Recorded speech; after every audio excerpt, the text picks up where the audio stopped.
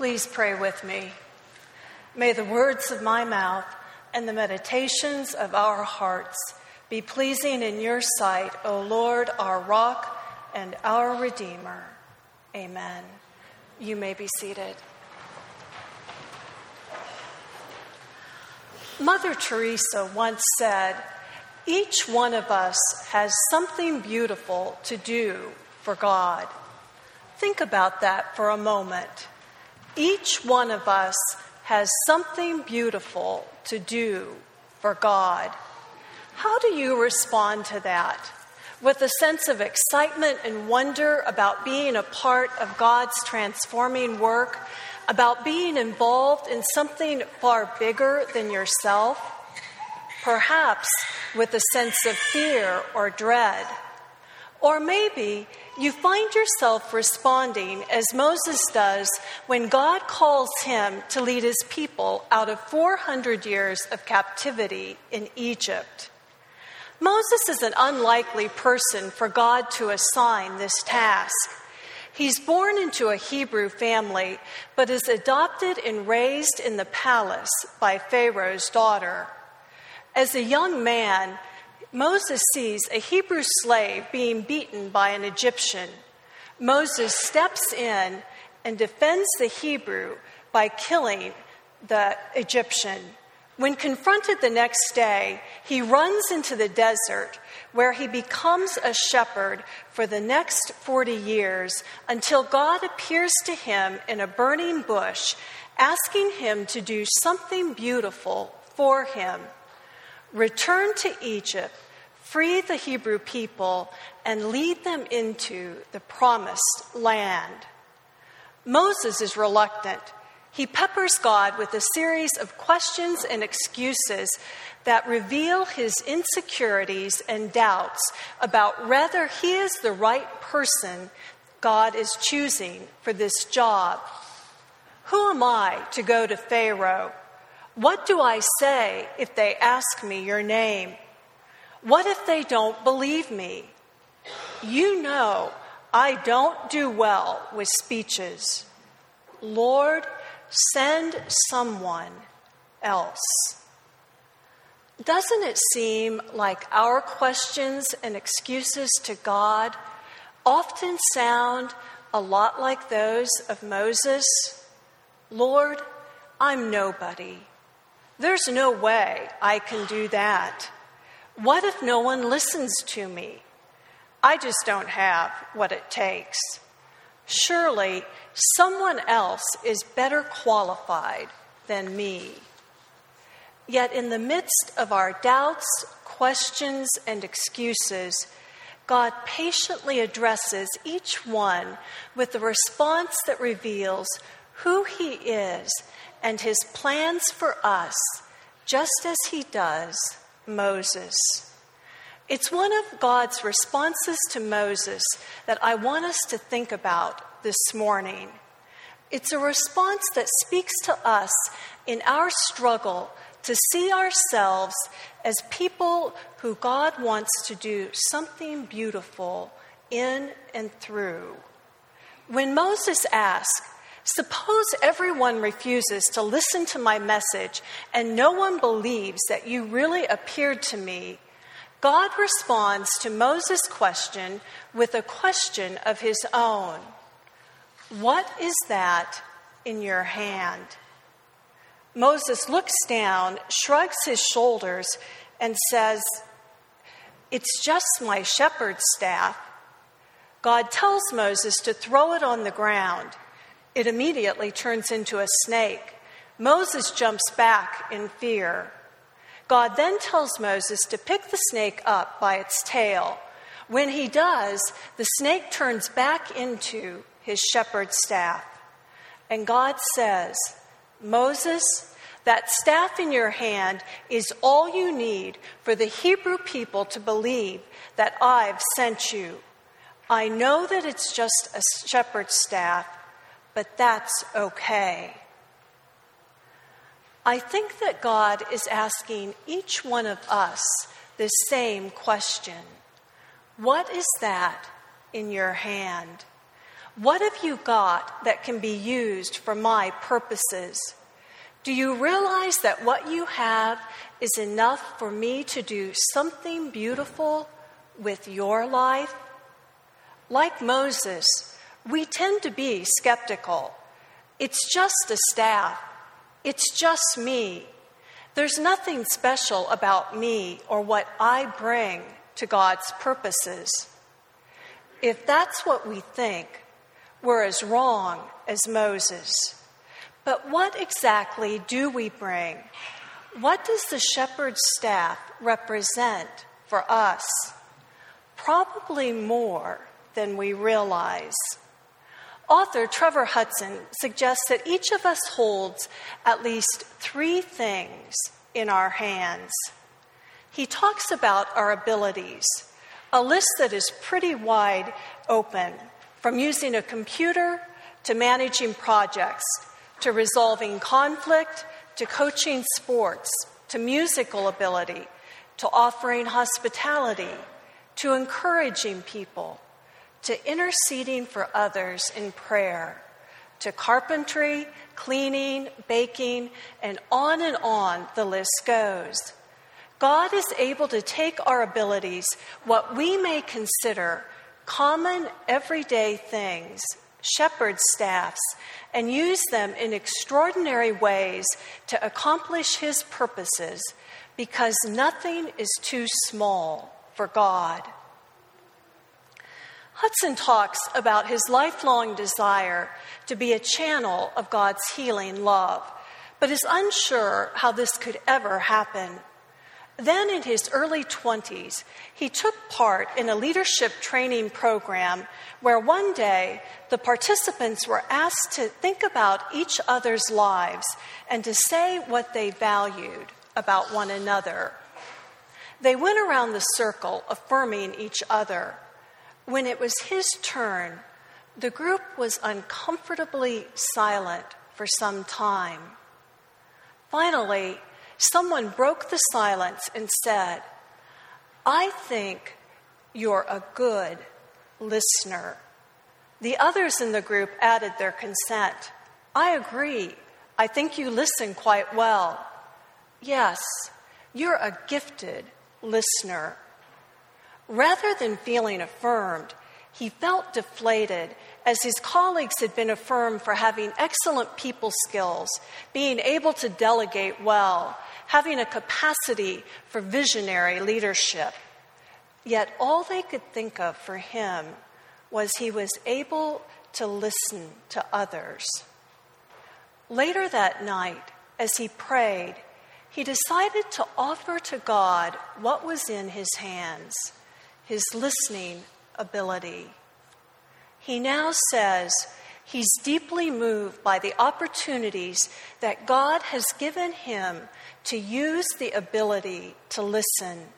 It has given his life tremendous meaning and value. Can you believe that your abilities can be powerful tools for God and his kingdom? What is that in your hand?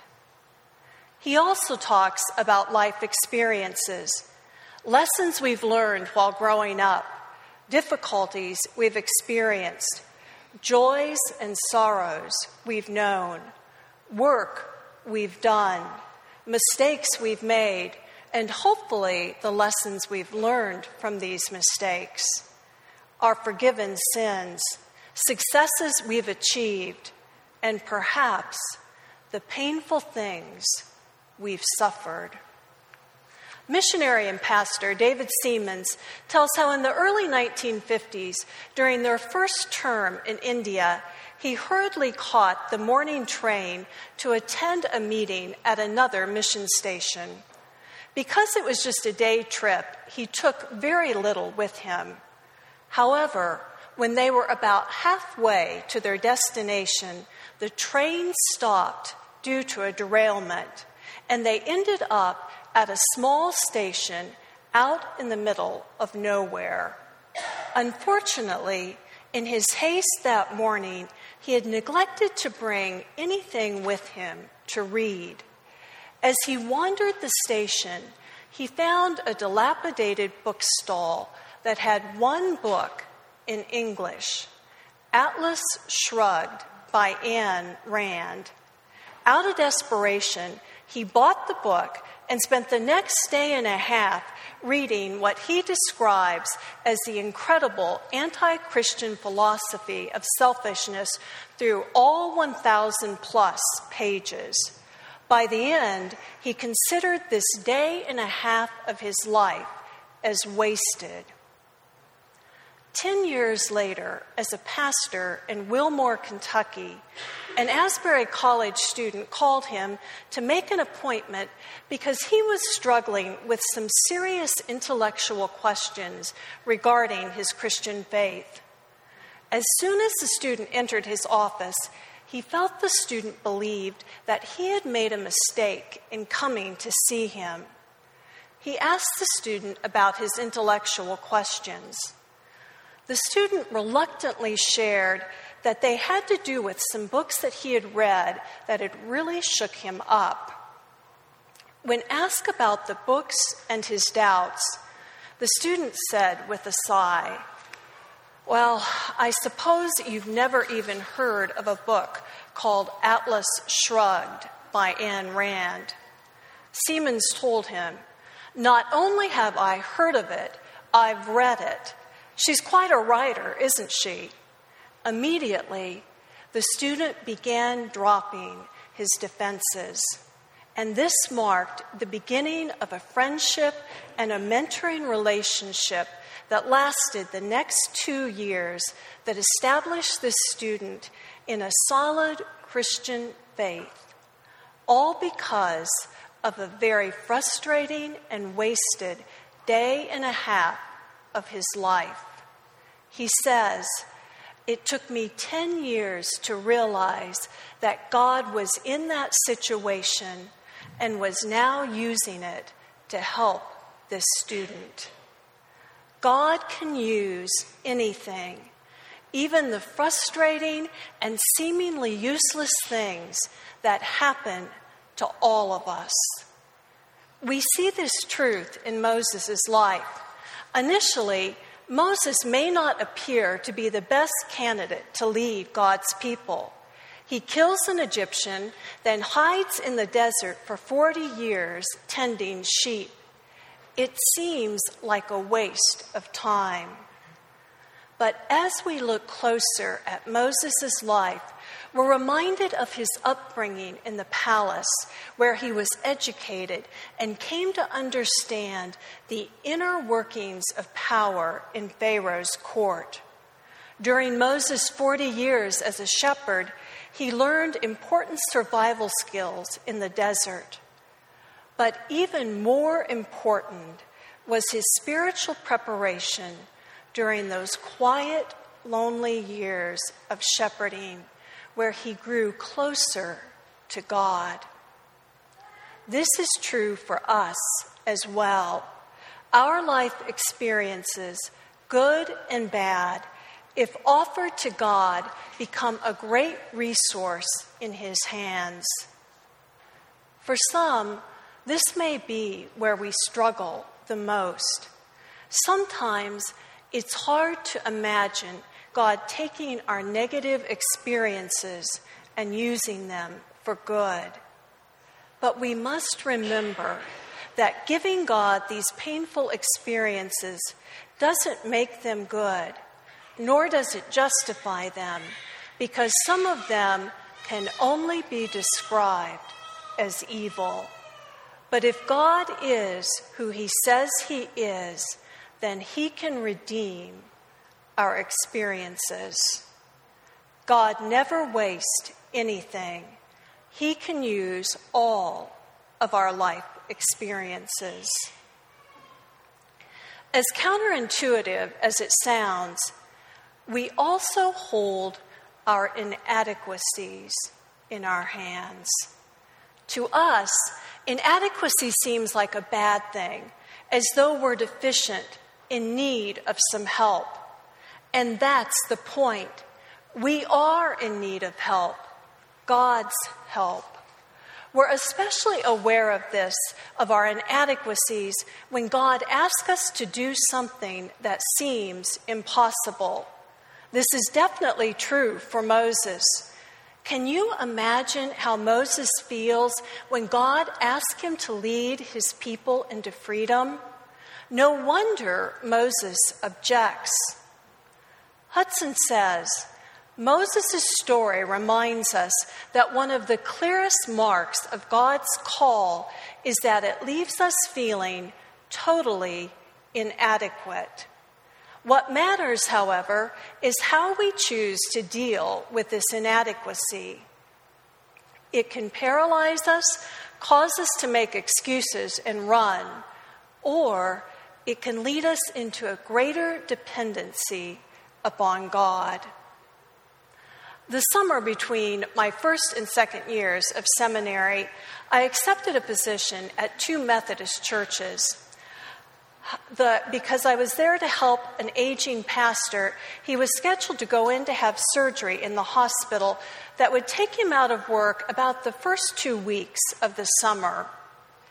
Keenly aware of my own inadequacies, I was very nervous about my responsibilities for the summer, as I was hired to lead the youth group, Vacation Bible School, a special summer Sunday school program, do pastoral care and visitation that the pastor had been unable to do for quite a while, preach a couple of times, plus a number of other things.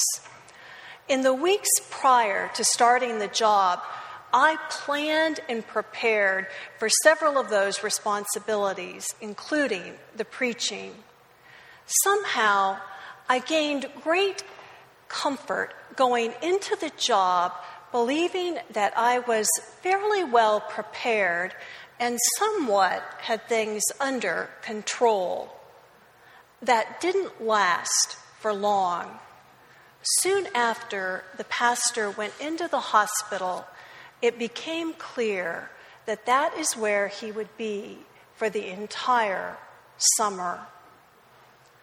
I'm sure I would have turned that job down if I'd known ahead of time how that summer would unfold for me, in charge of all the pastoral responsibilities, including preaching every Sunday. In the midst of my inadequacies, I clung to God as He took what little I had in my hands and used it in miraculous ways to not only bring these churches together in the midst of their pastor's health crisis, but to transform many lives, including my own. Now, it's imperative to understand that even though God's question, "What is that in your hand?" implies that God can use our abilities, experiences, inadequacies, even the spiritual gifts He has given us to do great things, all of this is incomplete unless He's in it. Actually, God's question doesn't mean that Moses has enough in his hands to do what God is leading him to do. The question is God's way of asking Moses if he'll let God use what he has. It's because of God's presence and power that he can take a common, everyday shepherd's staff, turning it into a divine symbol to use for his purposes. It's only in the presence and power of God that what we have in our hands takes on any real significance. Some of you may remember one of the popular ads from the 2011 Super Bowl, a Volkswagen commercial that pictures a child dressed in a Darth Vader costume going around the house attempting to use the Force. The Star Wars theme plays in the background as this little Darth Vader goes from room to room, raising his hands dramatically, hoping for something to happen. The dryer in the utility room, the family dog lying on the floor, a doll on the bed. Nothing as his arms drop to his sides in discouragement. The next scene shows Darth Vader Jr. standing outside by the family car. Once again, he lifts his arms when all of a sudden the horn beeps, the lights flash, and the engine kicks in. He jumps back in surprise and satisfaction. Then the camera pans out to the kitchen window where we see his father standing, pushing the starter button on the key fob. This ad playfully illustrates how we can do nothing apart from God, our Father. It's God's moment-by-moment presence with Moses that makes his time of desert preparation so meaningful. God helps Moses grasp this even as he answers all of Moses' questions. In Exodus chapter 3, God identifies himself as, "I am who I am." God tells Moses his name because he desires intimacy with Moses and with the Hebrew people. Think about how hesitant we are at times to tell someone we don't know, whether on the phone or in person, our name. Because once we share our name, there's almost a sense of commitment that goes with it, as well as a sense of relationship as we allow this person into our life, letting them know at least a part of who we are. Salespeople often ask our names because they know that it creates a bond, a connectedness with us that makes it more difficult for us to say no. Then think about the implications of God telling Moses and the Hebrew people his name. We begin to get an idea of the sense of closeness that giving one's name creates, the sense of entering into a relationship. God volunteers his name because he desires intimacy with them and with us. God gives us his name so we may call upon him, may talk with him in a much deeper and more personal way.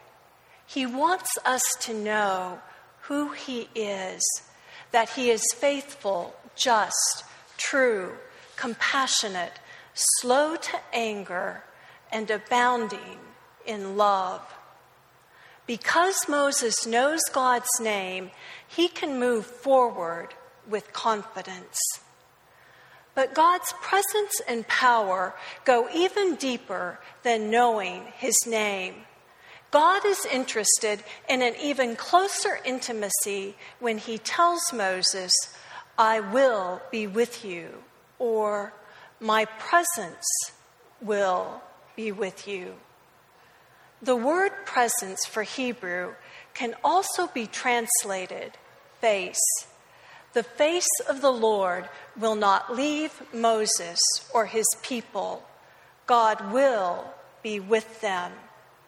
The word face implies an even closer and more personal encounter with God. There are times that a text, an email, or even a phone call isn't enough. We need to see someone's face. By seeing their face, it relaxes us, calms our fears, gives us a sense of confidence, of support and encouragement like nothing else can do. So when God tells Moses, "I will be with you," he is saying, "My face is turned toward you. I see, I hear.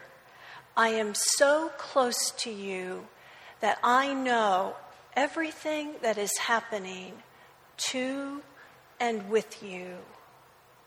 God isn't saying to Moses, "Here's your assignment. report back to me when it's completed. Rather, God is saying, here's your assignment. We'll do this together. You won't go alone because my face will be with you. I will go with you every step of the way. When we're struggling to believe that God can do something beautiful with our lives, we need this kind of connectedness to God, the assurance that his face is turned toward us. When we have the blessing of God's presence, his face, we have the greatest blessing there is, because there is nothing more we need. It's God's presence and power that makes the difference. As C.S. Lewis says, he who has God and everything else has no more than he who has God only.